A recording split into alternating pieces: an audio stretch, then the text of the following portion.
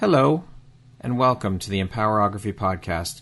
This is a platform created for women's voices to be heard and a place to share their stories, journeys, and successes with the world for the purpose of helping other women who might be on similar journeys.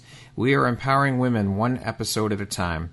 I'm your host, Brad Walsh, so kick back, grab one of your favorite beverages, and enjoy the stories.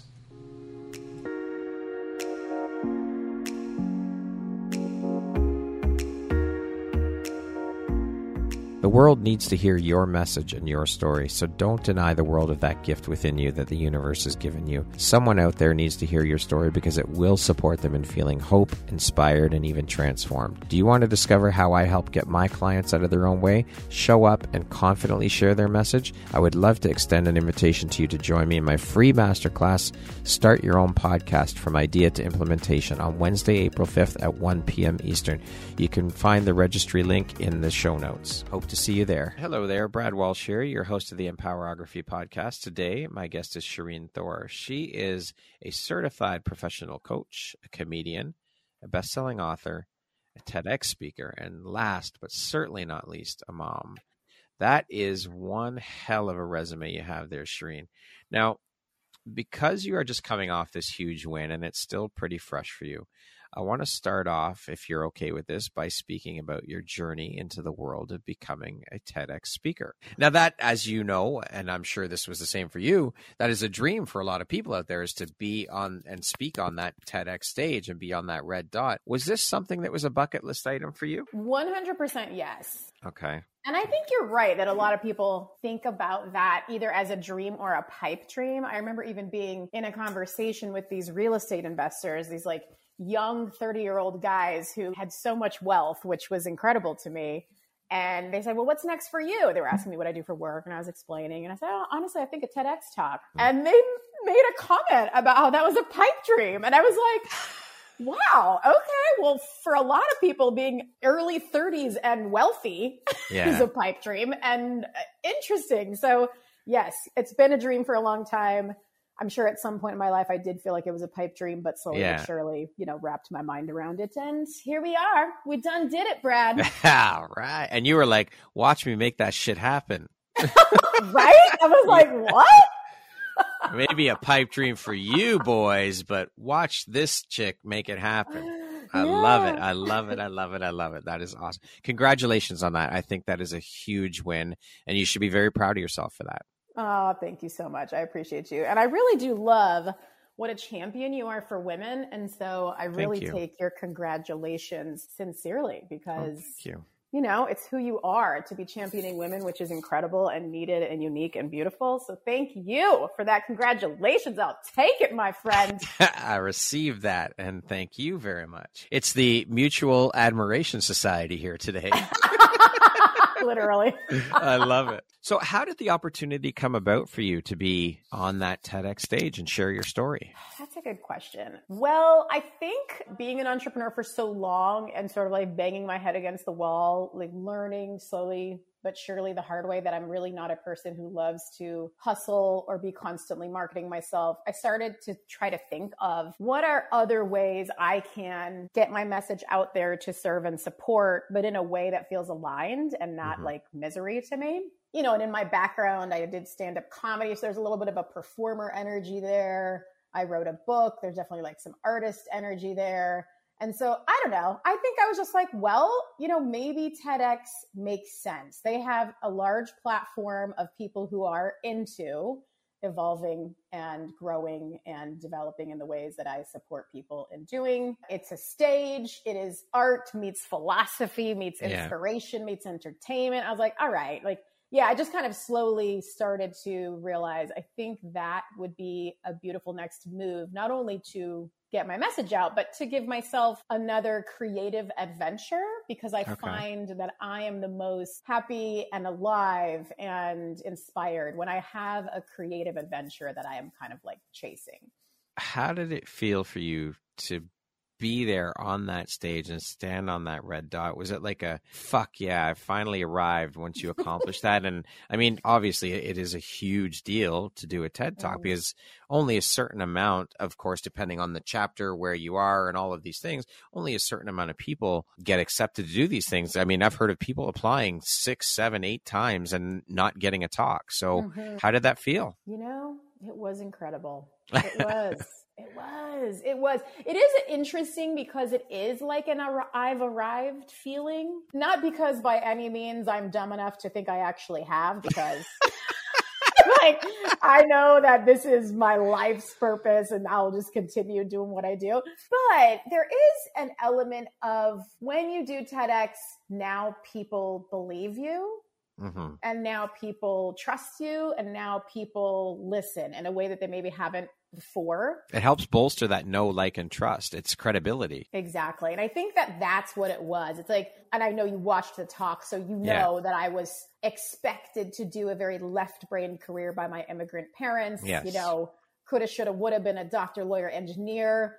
Wasn't ever going to be those things. Felt like a black sheep and a disappointment. And I think for me, standing on a TEDx stage felt like, look, mama, I finally made it. And has your mom watched it? And what has she said? Oh, that's such a cool question. She has watched it many a time. And Excellent. She says that every time she watches it, she catches something that she didn't before. And she is just hair blown back, blown away by how artfully and well done it was done. And yeah, if ever there was a need for mom's validation, I definitely at this point have gotten it. Awesome. Well, you deserve it. You deserve it. That's good. I'm so proud of you. I think that's amazing. And mama's proud of you. So there you go. There you go. Your TEDx talk was called The Intelligence of Being Irrational. Can you share a little bit about that concept? You know, I think I will probably do 1 or 2 more talks. And, you know, this one was really more about fulfilling your purpose. And the next one will be probably closely based on my book about, you know, helping women break the rules to fulfill their purpose. And then the third one will be about how to find your soulmate. And in all of them, the thread is learning to understand, tune into, and listen to the language of your soul. Okay. So this idea of the intelligence of being irrational is to help people get out of their heads, to get out of the expectations that their family, their friends, society, culture puts on them, and to tune inward to what their inner knowing is, right? Like I knew I wasn't meant to be a doctor, lawyer, and engineer, even though those were the external expectations placed upon me. I might have felt guilty about that, naughty about that, bad about that, but I knew. Just wasn't who I was. I was meant to be a creative type. I was always philosophical. I was always an artist, a weirdo, an out-of-the-box thinker. I was meant to stand on a stage and say words to a group of people to support them in thinking differently about what they are capable of. I didn't know why I knew that, but I knew that. And so I think this first talk is really an invitation to anyone who watches it to begin to communicate with themselves differently, to begin to listen to themselves differently, to begin to honor their own irrational impulses that other people might disapprove of, but they know to be true just because they know them to be true. Well, I'm going to post the link for your talk in the show notes, of course, when I publish your episode, so all the people can check it out and support you and like and share and comment just to get those views up and to let them hear, because I think this topic is incredibly important, because all of these things, the parental, the societal, all this conditioning and the patriarchy and all the bullshit that comes they put us in, it puts us into a box where we believe that this is the way we're supposed to be. This is the way life is supposed to be. And it doesn't have to be that way. And I think that through what the world has gone through over the past few years, as well as talks like yours, where people are coming out and saying and sharing that, you know what, fuck that. Life doesn't have to be like this. You can blaze your own trail. You can carve your own path and go the route that you want to go and do what makes you happy. You don't have to listen to the conditioning and go that route. You don't have to get married, have the kid, buy the house, all of that shit, get the 9-to-5 job and be miserable. Right? You can do whatever the hell you want in life. Yeah. It's Preach. important. Brad, preach. Hell That was a beautiful TED Talk right there. Now we've just got to get my application in. That's right. Now, as you mentioned, I've watched your TED Talk, and I know because I've seen it, and you and I have also spoken a few times and had previous conversations, that your talk does tie back to your story of following all the rules of parental and societal conditioning, as we just said, and people pleasing, among other things. Now, you broke out of all of that eventually, as you put it, awakened the rebel inside, or the rebel was born. Can you share a little bit about your story with us? Totally. Yeah. So, we've touched on it, right? Expected to be the doctor, lawyer, engineer by the incredible parents, but also parents who tend to offer that one type of love, which is conditional. And I knew I needed to follow those conditions to gain approval, or I would be in the doghouse. And so I tried to be the rule following, people pleasing good girl who would get the approval. When I went to college, I would have loved to major in philosophy or dance or just something that would have lit me up. Yeah. And I knew that would disappoint my parents. So I settled for communications. I figured that wasn't as boring as like engineering, Yeah. I was like, I am interested in people. All right, I'll just go middle of the road and we'll do this kind of more normal thing. So I did that, graduated, got my first job, and was very quickly sexually harassed, like 3 months into that job, which of course, if you watch the talk, I'll tell you all the dirty details of that. Yes. And what was interesting was, I feel like that was a moment in my life where first of all, the patriarchy like punched me in the face, right? Like I had no idea what I was getting into, what I was going into the workforce, right? But second of all, I chose to stay. So I told my boss, and he was very upset, and he told his boss, and he was very upset. So the two people right above me understood that this was wrong and that action needed to be taken. Then the two of them went to the CEO, and the CEO just called me into the meeting with the three of them and basically said, but he was just joking, right? You can still work with him, right? Fuck.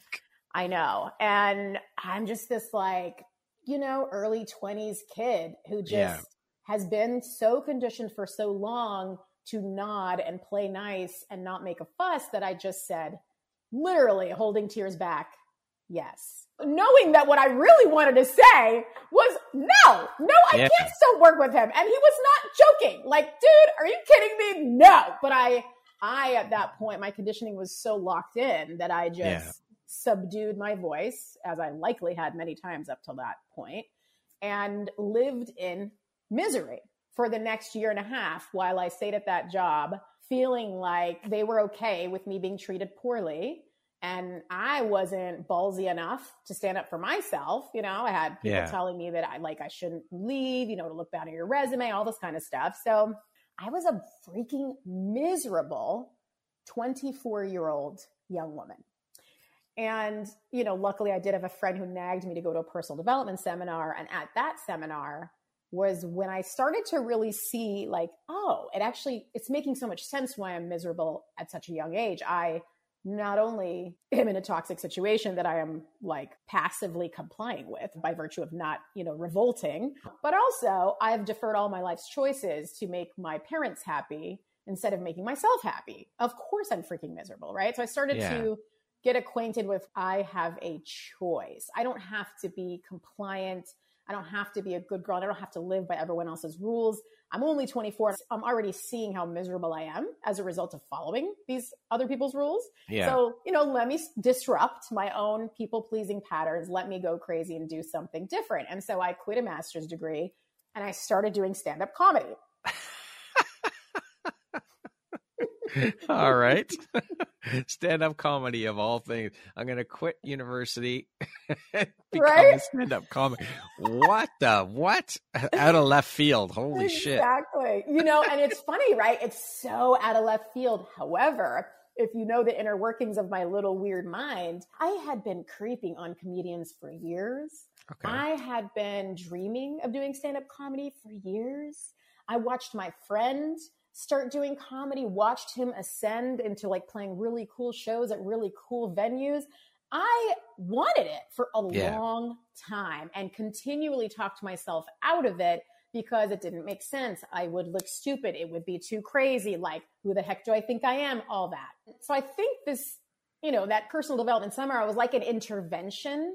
And I'm so grateful it came so early because it really disrupted the hell out of the patterns and like processes I was running in my mind that were making me miserable, and set me free to like go be the crazy, irrational, wild girl that I was meant to be, and get up on a stand-up comedy stage and do that. So that was like the beginning of me kind of breaking the good girl patterns, honoring my little rebel within, and then embarking upon that thing where I start to learn how to listen to my soul instead of listen to what other people want from me. And that was almost the beginning of the rest of my life, Wow. That is fucking powerful. I love it. So how long then were you a stand-up comedian, and how did all that play out for you? How did that journey go for you? Because obviously we know you're not doing stand-up comedy anymore. So how did that journey play out for you?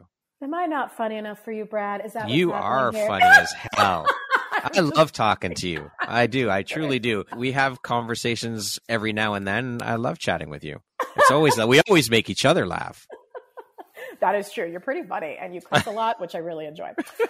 So I did comedy for 2 years and I did it really hard. I probably got up 2 to 3 times a week at any comedy club that would have me. I even like hopped in an RV and went to different comedy clubs like Seattle, Boston, Colorado. Wow. Like I was really just having the time of my life. And at the same time that I did comedy for 2 years, I continued to get coached. Mm-hmm. So I was sort of continually drinking the Kool-Aid, going to the retreats and jumping off the ropes courses, like having my own inner transformation continue.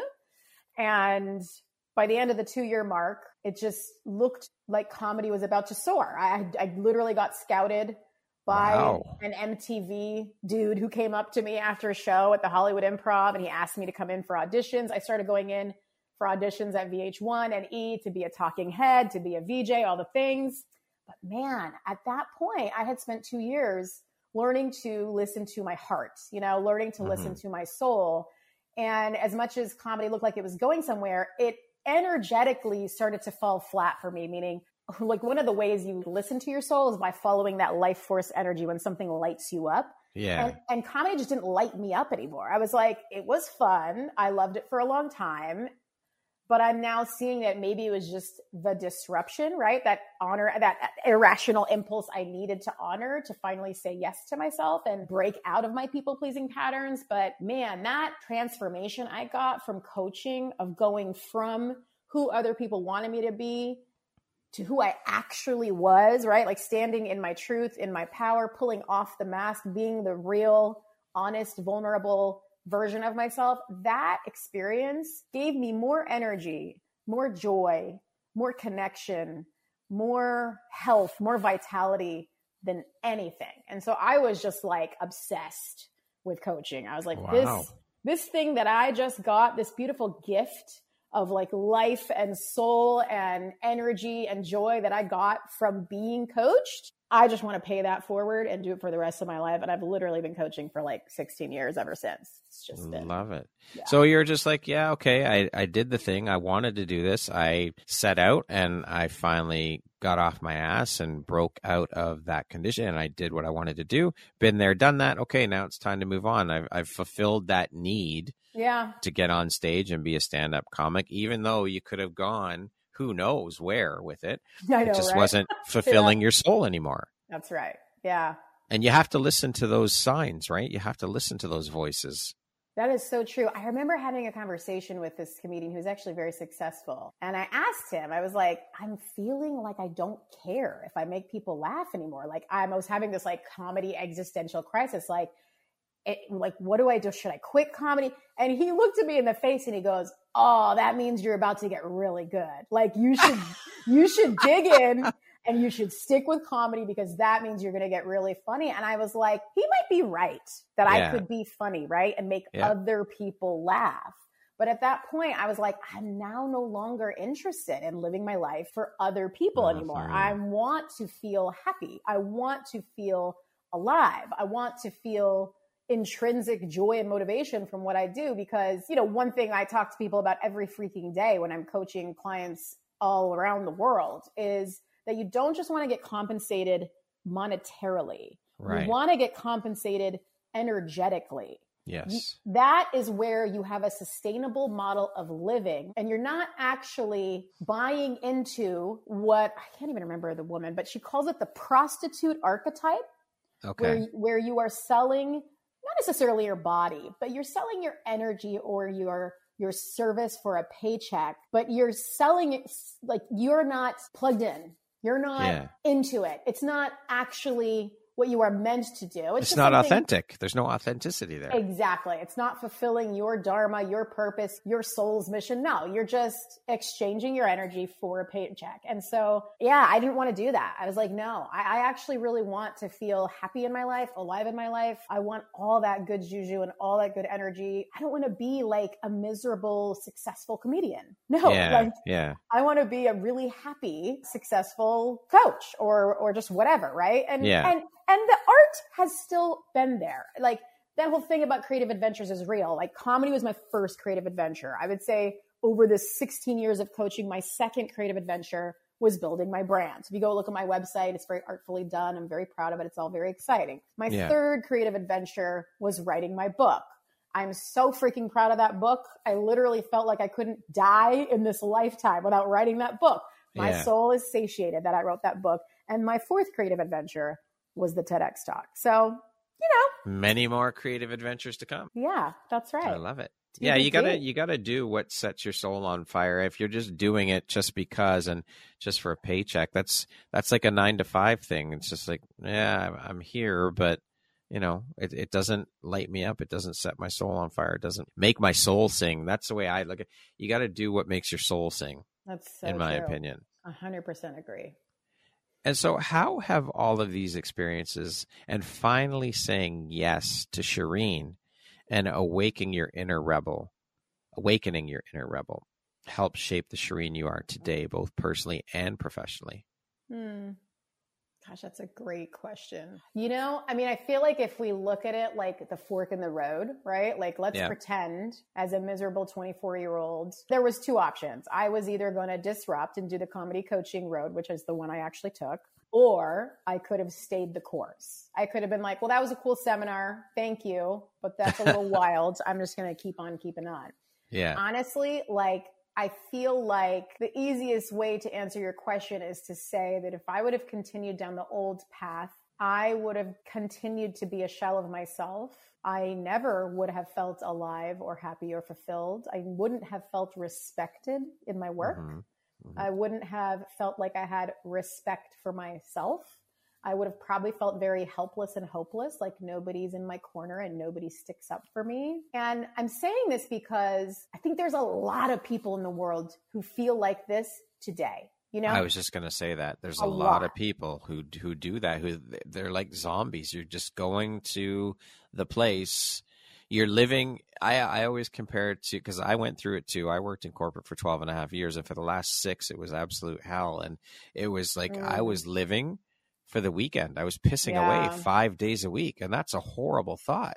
100%. Yeah. And in that road, right, where you're pissing away the 5 days and living for the weekend, or in my road where I'm just feeling like depressed and nobody's in my corner, literal mental health issues, right? You have depression, you have anxiety. I mean, the misery drains the life out of you legitimately. And actually, that's why in the TED Talk, I shared those stats. Specifically, there's 120,000 preventable deaths a year due to work-related stress in America. The reason I'm sharing that is because I'm trying to tell people, if you make choices today that drain you of life force energy, and if you make choices tomorrow that drain you of life force energy, that will end in a sad, bad life where you are drained so much that by the end of it, your light goes out early.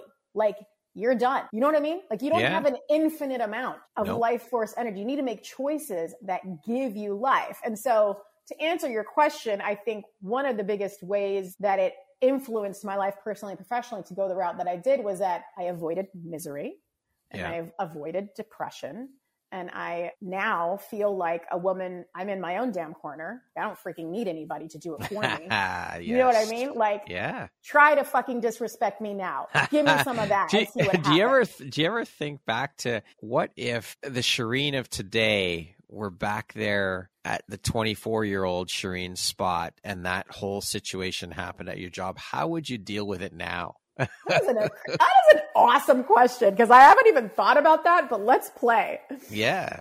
Gosh, I feel like if I could go back to that moment, but be this version of myself, I would maybe have actually cried in the meeting. Instead of holding the tears back and feeling embarrassed about my emotion and being compliant, I probably would have just cried.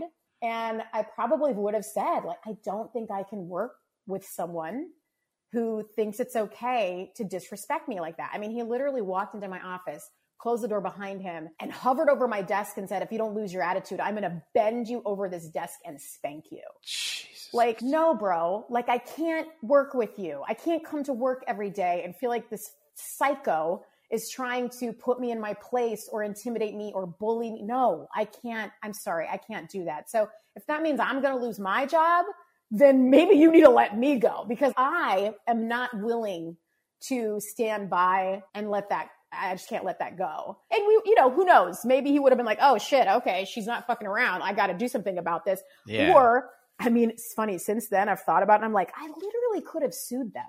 Like I could have fully sued them for sexual harassment. That didn't even occur to me at the time. Yeah, I wasn't even thinking about, oh, this was so wrong. They wronged me.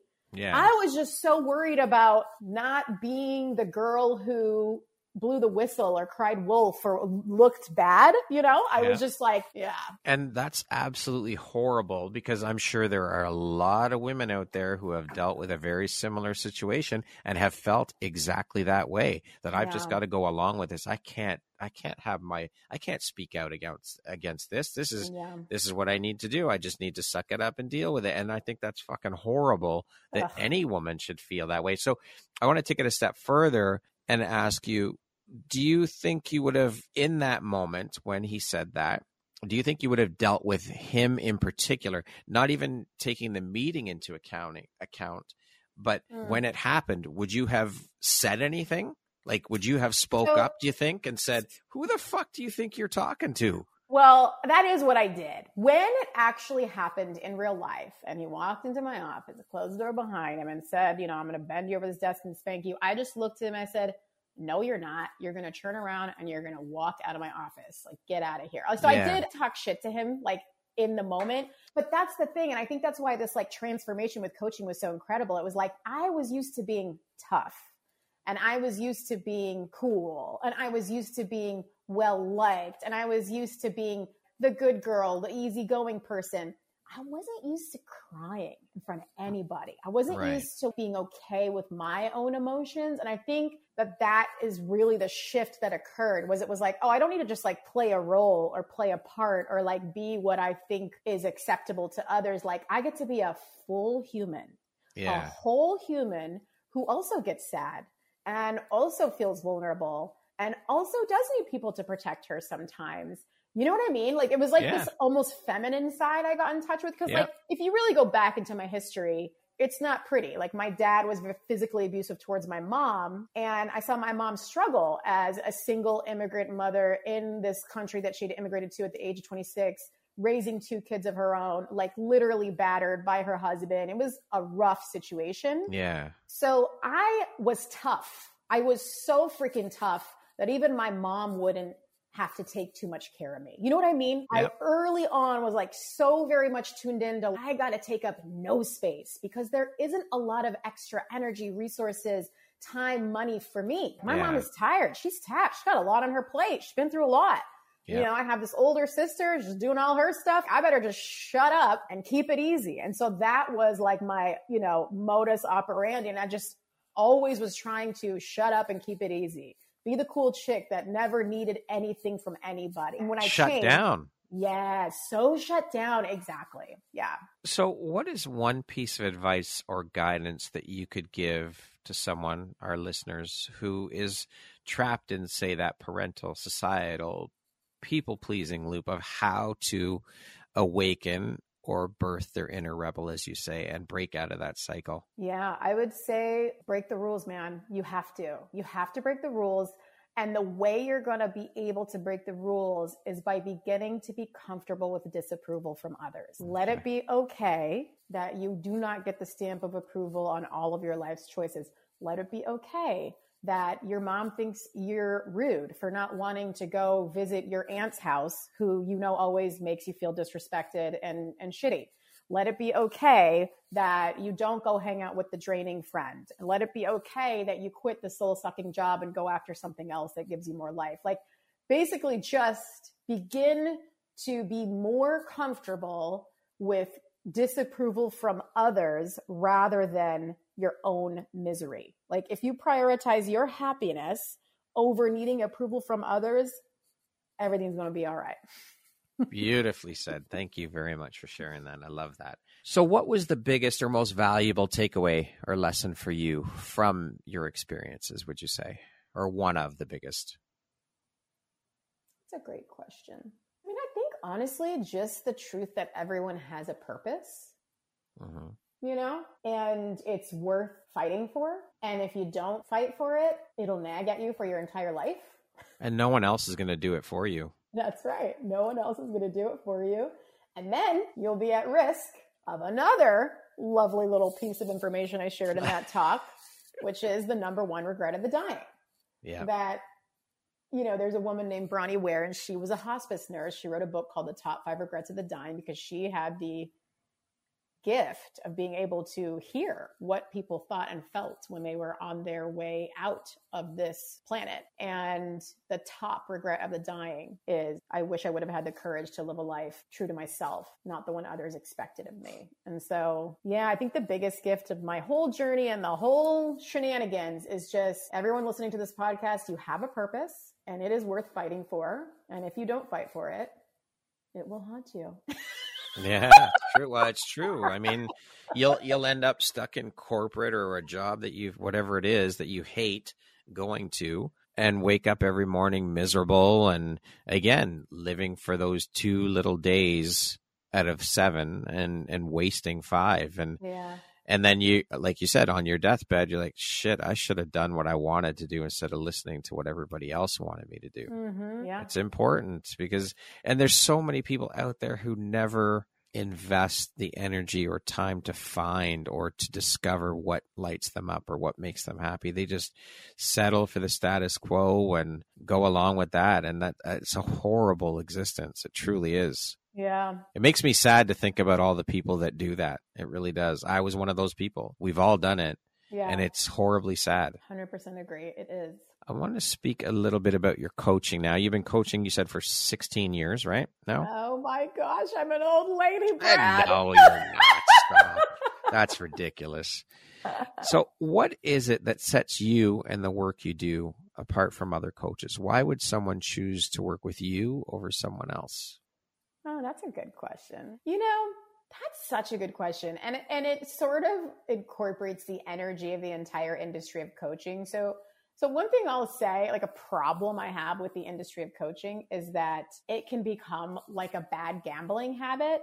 And I'm saying this from experience. Like when I embarked upon my soul purpose-driven entrepreneurial journey, it was really easy to overpay coaches who underdelivered and think they were going to save me from like really not knowing what I was doing, you know? Yeah. Mm-hmm. So I would say one of the things that sets me apart from other coaches is that I don't want your money unless I'm going to change your life. Like I don't want your money unless I'm going to change your life. That's refreshing. Right. And when I change your life, because I will, I'm a catalyzing motherfucker. I love that self-proclamation. That's beautiful. That's awesome. I will be just as grateful to the client as they likely are to me, because they are getting that gift, right, of pivoting their entire life. Same way I pivoted my entire life when I decided to do comedy and go down a purpose-driven road. Like that's what I want to give people when I coach with them. I usually sign people up for 1 full year because I know it takes time to take all the action necessary and percolate and go through the healing milestones. It's not like a quick fix over here. Yeah. But, my intention is to help someone pivot, that whatever direction their life is going in before they met me, that they're not in love with, that it will actually be changed by the time we are done with our work together. And yes, it's a gift to them, but it's an incredible gift to me. Like, I am so grateful for the opportunity to support people in tuning more deeply into their soul's higher calling and helping them get on the correct path so that they feel alive inside. That gives me life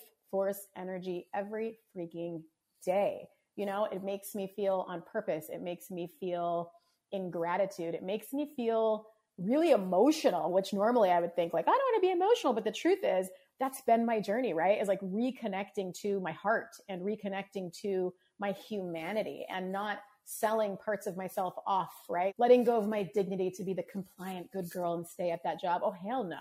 Fuck that shit. Let me hold on to my dignity and let me be the fullness of myself, right? And I'm just so grateful every day that I get to do this work. It's just as much a gift to me as it is to them. And I think that perspective is what makes me different. It's funny because I've spoken with quite a few women lately, and a lot of them I've noticed have said they're in the coaching industry as well. And they do not, and they refuse to use the word coach. They don't like the word coach because of all the negativity that's been associated with the coaching industry over the last while, with all of these, I can fix your problems, just pay me $10,000 and I'll turn you into a 6-figure coach, and all the fake bullshit that's going on in the industry. It's hard to tune out all that noise. Yeah. So they would rather not use the word coach. Yeah. 100% agree. Yeah. And I think that's why I've done the book and I've done the TEDx. It's like, I've just seen how much it's like, I want to get my message out in a way that's real and authentic. I don't want to drown into the noise of this industry, because there is a lot, like you and I talked about not liking hustle culture. There is a lot of that energy in the coaching industry, right? Go, go, go, move, sell, take. It's gross. Like, I actually just think it's gross and I don't want anything to do with it. I'm like, no, I don't want your money unless I'm going to literally change your life. If you want me to change your life, I really want your money, because I know that money is also representative of your commitment to your own change. So I'm good with that. Yeah. And I need to be compensated. Like, I'm busy. Of course. Yeah, obviously. Right. But yeah, I think that's why it's been almost like critical to need to do these other things to be able to basically share my heart, right? To say like, I'm not just here for the money, bro. I really actually believe you have a purpose. I really actually want to help you figure it out. I don't want to just be another thing you throw money at. That's close to me. Yeah, for sure. So what, in your opinion, then, is the most important quality or skill set of a coach? That's a great question. And I would say it's a combination of listening between the lines, vetting, like real talk vetting of people's bullshit. Yeah. And then perspective, like helping someone zoom out. Because oftentimes people don't even know people don't even know what the fuck they want. That's the wrong thing to say. They actually know exactly what they want. Yeah. In the same way that I went to that seminar, I started to do comedy. It seemed like it was out of the blue, but no, it wasn't out of the blue. I have been thinking about it and dreaming about it for 2 years. I will literally ask someone, if you were going to honor your irrational impulse or just do some glorious act of rebellion to like totally switch up your life, what would it be? And they'll be like, I just don't even know. I can't even answer that question because I'm just so locked into my rational mind. And I'll be like, all right, don't worry about it. Let's just play. I'll throw some out and I'll throw out some options. And then they're like, oh, actually, that's the first thing I thought. I just didn't want to say it. Yeah. Like, people know what they want. They're just scared of what they want. Yeah. And so I think, at least when people hire me, so I don't know that like necessarily like the most important factor or quality of every other coach, but from me, they're like borrowing my courage. I'm helping them. I'm like a cheerleader for their soul. I'm like, okay, you're saying all these words, but what I actually hear is that you really want this. And they're like, yes. And then I'm like, okay, great. What are we going to do to get that? So I think sometimes there's extra noise people have. For sure.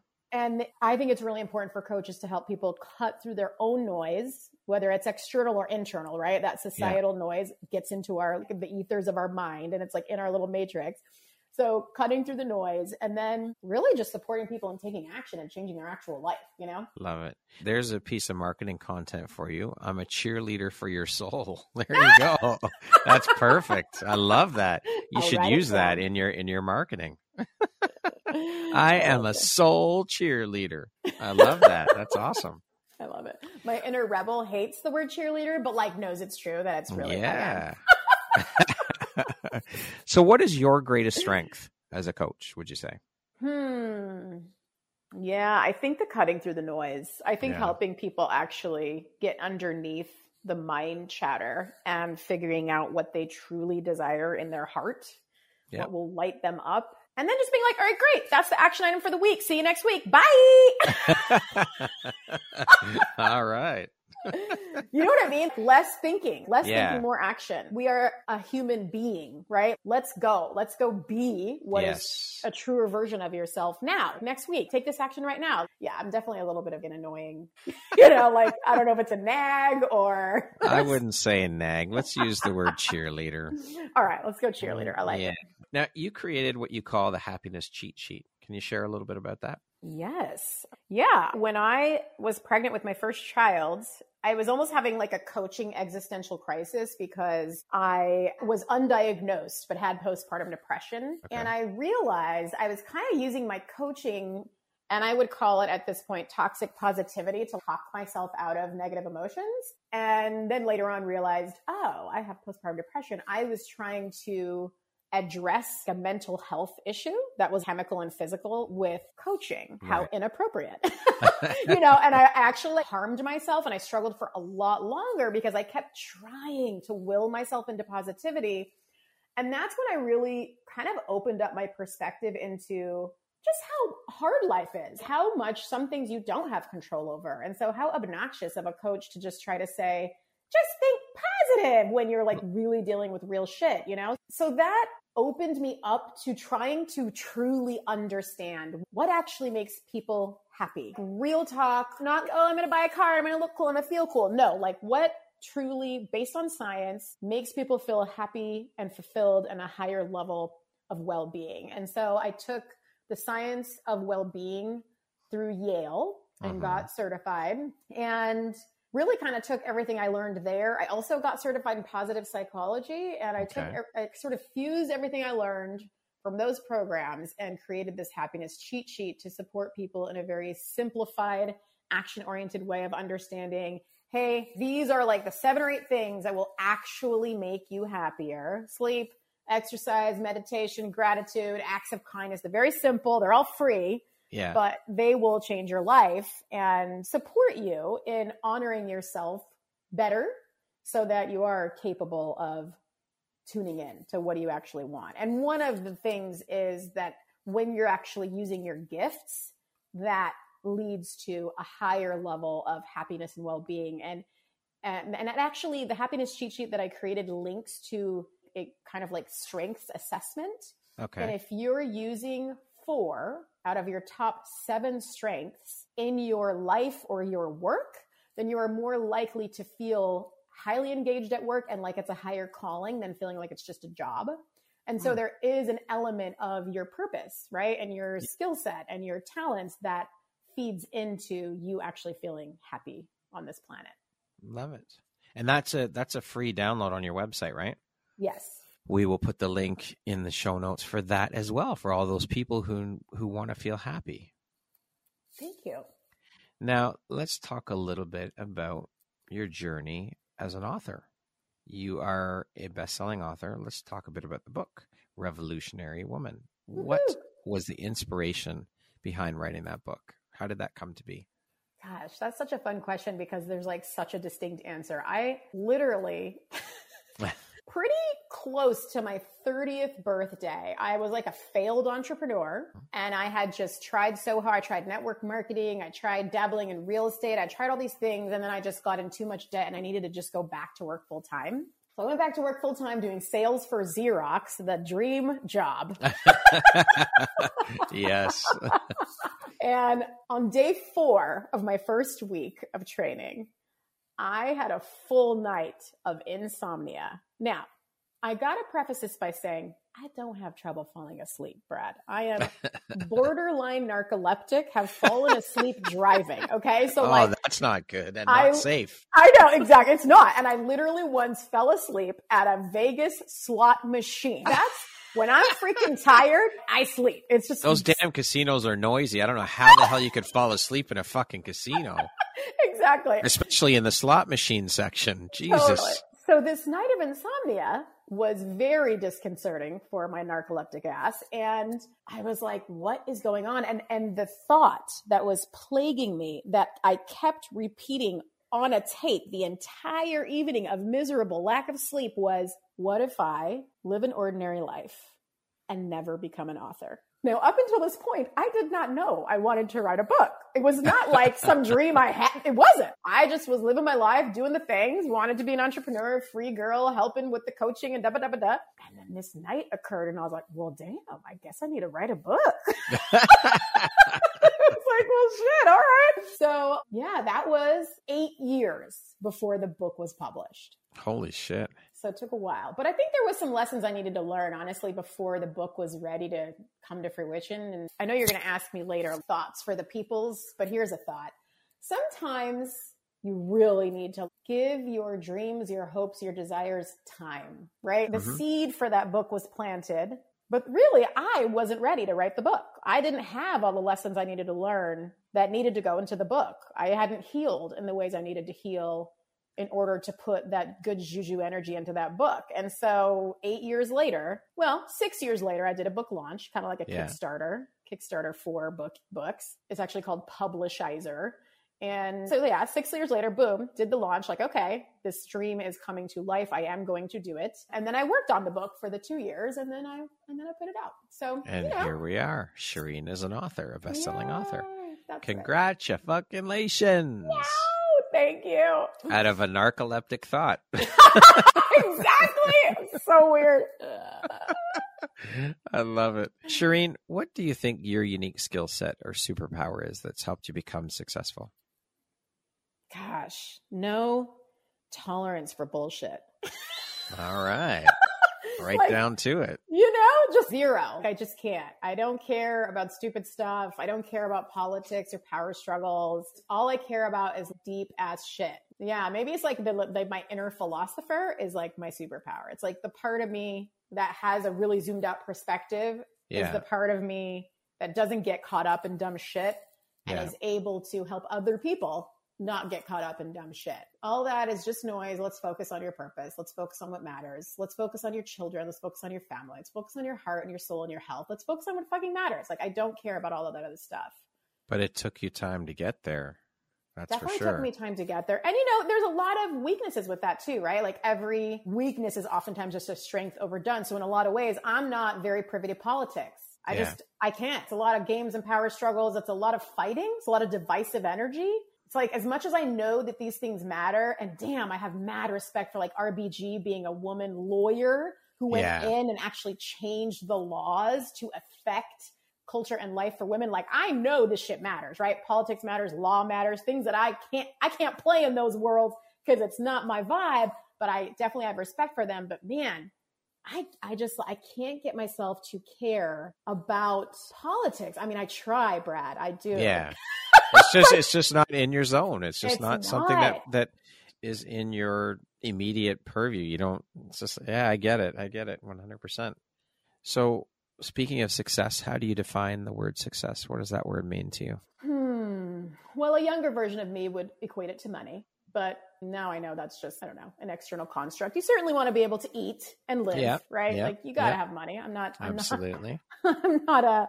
gypsy by any means. Just like your coaching, right? You don't want to take people's money just to take it. You want to have an impact and give back to them before they pay you. Mm-hmm. Exactly.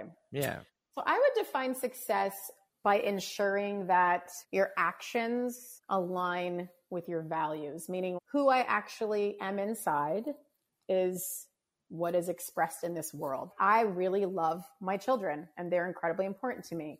And I'm spending time with them. And therefore I feel good about the way I'm conducting my life. You know what I mean? Like that simple, are you spending time in ways that honor your soul, your values, just what you care about? I feel like, and actually that's a lot of the reason we moved. We lived in Southern California. We were in sunny Santa Monica, which by all standards of the status quo is like one of the sexiest places in the world you can live. But we were just tired and tapped of energy. And my gosh, we were just living to work, you know? Yeah. Everything came down to paying all the money to live that life. And then we decided that we wanted a higher quality of life. So we packed it up and we moved to Indiana, not the sexiest state in the country. But we have a lot more space and we have a lot less stress and cost of living's chill. There's no traffic. It's just much more the energy of life that we wanted, you know? So it's that. It's just making choices that honor what you truly desire versus allowing yourself to just kind of like wither away. What would you say is one of the most important things you've learned in your life? And what was your life like before learning it? And what was your life like after you learned it? I do think honoring my irrational impulses, honestly. I do, even though that's cliche, because that's the TED Talk. I do believe that that is one of the most important lessons I've learned in my entire life. And, you know, from this podcast, you know what my life was like before. Yeah. What it's like after is full of joy, inspiration, connection, honesty.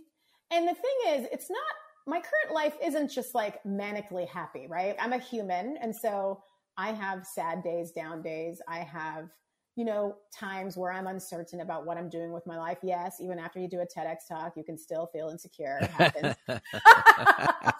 Just got to throw that out there. Yeah, but it's like now that I have learned to honor my irrational impulses, honor my uncomfortable emotions, honor all of me, it's just a much more healthy, graceful, full experience of life. I'm not rejecting uncomfortable parts of myself. I'm embracing all of myself. And so I think that is the biggest difference, having learned how to not only honor the irrational impulses, but just honor myself, whatever that looks like, you know? Beautiful. What does the word empowerment mean to you? Empowerment means to me standing in your truth. And that might look powerful, that might look vulnerable, you know? Mm-hmm. But I think it's being honest. It's like being real, being authentic versus trying to play a role. Because, you know, you see these characters who just seem so powerful and they're so on fire. And it's great. Like, good for them, you know? Yeah. Yeah. But I don't know that that's always empowerment. I don't know. I feel like true power is really accepting and standing in who you are, whatever that may look like. And I think that's really inspiring. Like when I see someone, I remember I once hired a really expensive coach and I asked her, hey, did you ever have any moments where you just struggled? Because I was literally getting diagnosed with health issues when I was like a newbie entrepreneur. I was hustling so hard, but not making money yet. So it was like even worse than having a job. And I was like coming to her for help. I was, dude, I'm struggling. My health is breaking down. Have you ever had this kind of a moment in your journey? And I wanted her to level with me. I wanted her to tell me real talk. Yeah, I had a moment in my career where I felt that too, to like make me feel less shitty about it, you know? And she just shamed me. She was just like, really? You know what, Shereen, there's a difference between selling and what you're doing. So you basically just told me like, you're just not selling hard enough. Wow. And like, that's what I mean by true empowerment is honesty. Like what I wanted from her was a real dose of relating and her helping me not feel like a piece of shit for struggling as a new entrepreneur. And she couldn't give that to me. She probably sounded more powerful than I did in that moment, but I don't think that's true empowerment. I think those are the moments that have defined what kind of a coach I am, just feeling shamed by her. That's disempowerment. Oh my God. It was like such a shitty moment, but it really told me like, damn, I never want to do that to anyone ever. It's just not what people fucking need. What? You're telling me to sell? I'm telling you, I'm getting diagnosed with physical health issues and you're just telling me to go sell. Fuck you. Yeah. That's an expensive lesson. Yeah, it was. For sure. But you learned from it and you took it away and you've used it to help your coaching business and know that that's not what I want to do. Exactly. Okay, we're going to jump into a little rapid fire section here. So the next grouping of questions just be 2, 3, 4-word answer type thing. Okay. Okay. If you could teach the world one thing, what would it be? Be yourself. If you came with a warning label, what would yours say? Proceed with caution. She's far too honest. What never fails to make you laugh? Physical comedy, watching someone fall on their ass. If you could be remembered for one thing, what would it be? Authenticity. How would you describe yourself in one word? Dynamic. What is your favorite self-care practice? Massage or energy healing. And that concludes our rapid fire section. Now back to our regularly scheduled program. What would you say is one of your biggest failures or life lessons or teachable moments? And what did you learn from it? I mean, I think when I went broke as a newbie entrepreneur, that was a big learning lesson for me. It was like realizing there has to be balance between heart and head. There has to be logic, even in honoring your irrational impulses. Like you still, like we said earlier, you got to eat, you got to live. Yeah. So kind of learning, like, how do I honor my purpose and my path and my dharma and my heart and my soul and all the feely things while still honoring my physical needs for safety, security, and sustenance. And I think that balanced approach is what has sort of defined me as a coach. Beautiful. Love it. Who in your life has had the biggest impact on you and why? Probably my mom. Mama.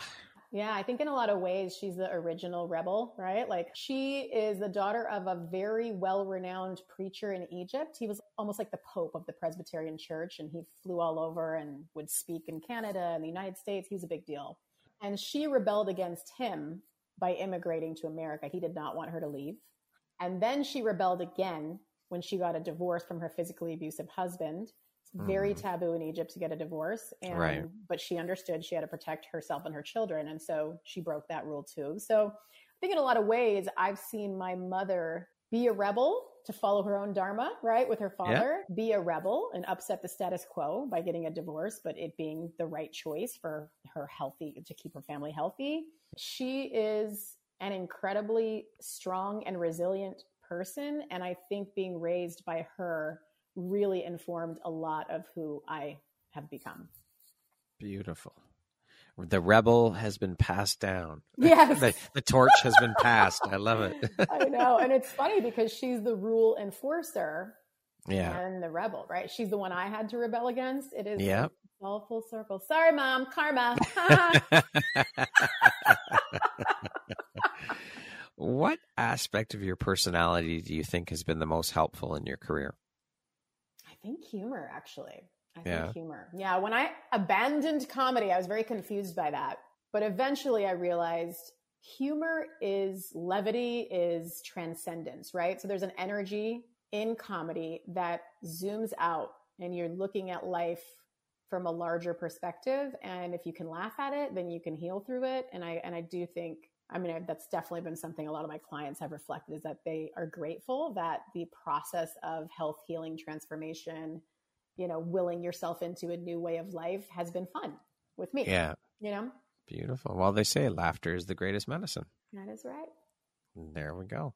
What is something surprising you've learned about yourself in the last year? I'm very introverted. I think more and more I realize I'm just an actual introvert. I love people and I love to connect with them. And I think like all of my work, right, is like every time I talk to somebody, I help them change their life, or every time I speak or like whatever.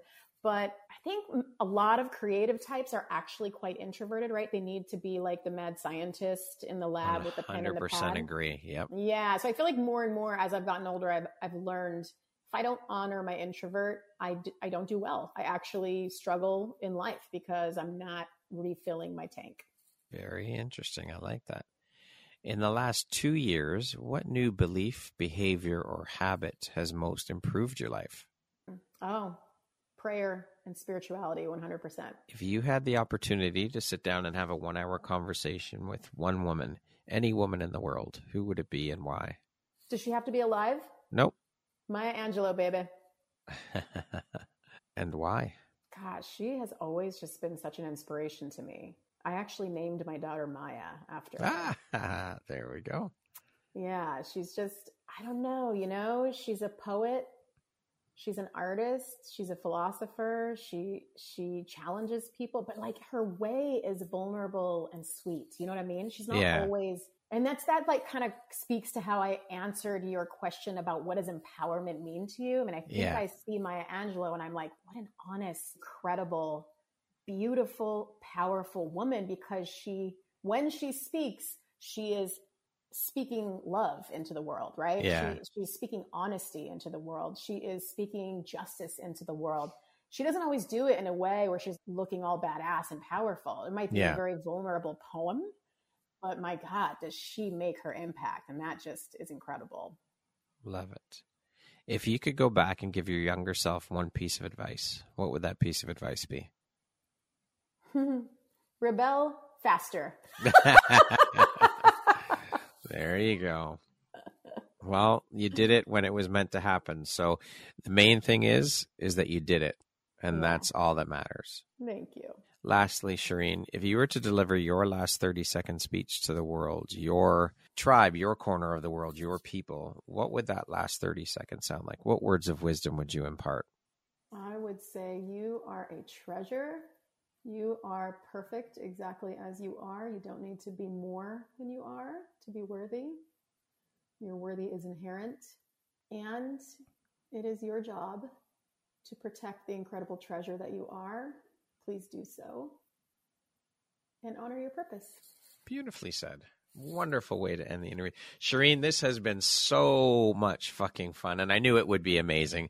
I knew that the conversation would be beautiful and flowing and inspirational and lots of laughs. So thank you so very much for taking and making the time to be here with me today and to share your wisdom and knowledge and your journey as we go through this thing called life. It's been an absolute blast and inspiration chatting with you. And I'm grateful to have you as part of my life and to be able to call you a friend and to have you as a member of the Empowerography community. So thank you for shining your bright, beautiful light out into the world and doing all that you do. Thank you, Brad. I appreciate you. Once again, my name is Brad Walsh, host of your Empowerography podcast. Today, my guest has been Shereen Thor. She is a certified professional coach, a comedian, a best-selling author, a TEDx speaker, and last but certainly not least, a mama. Thank you so much, Shereen. I appreciate you. Have an amazing rest of the day. You too.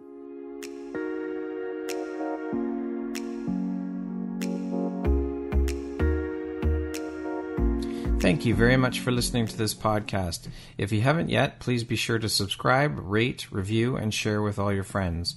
You can find me at visuphoria.ca and follow me on Instagram at Empowerography Podcast and on Facebook at Empowerography. Please join me next time for another inspirational story from yet another amazing woman.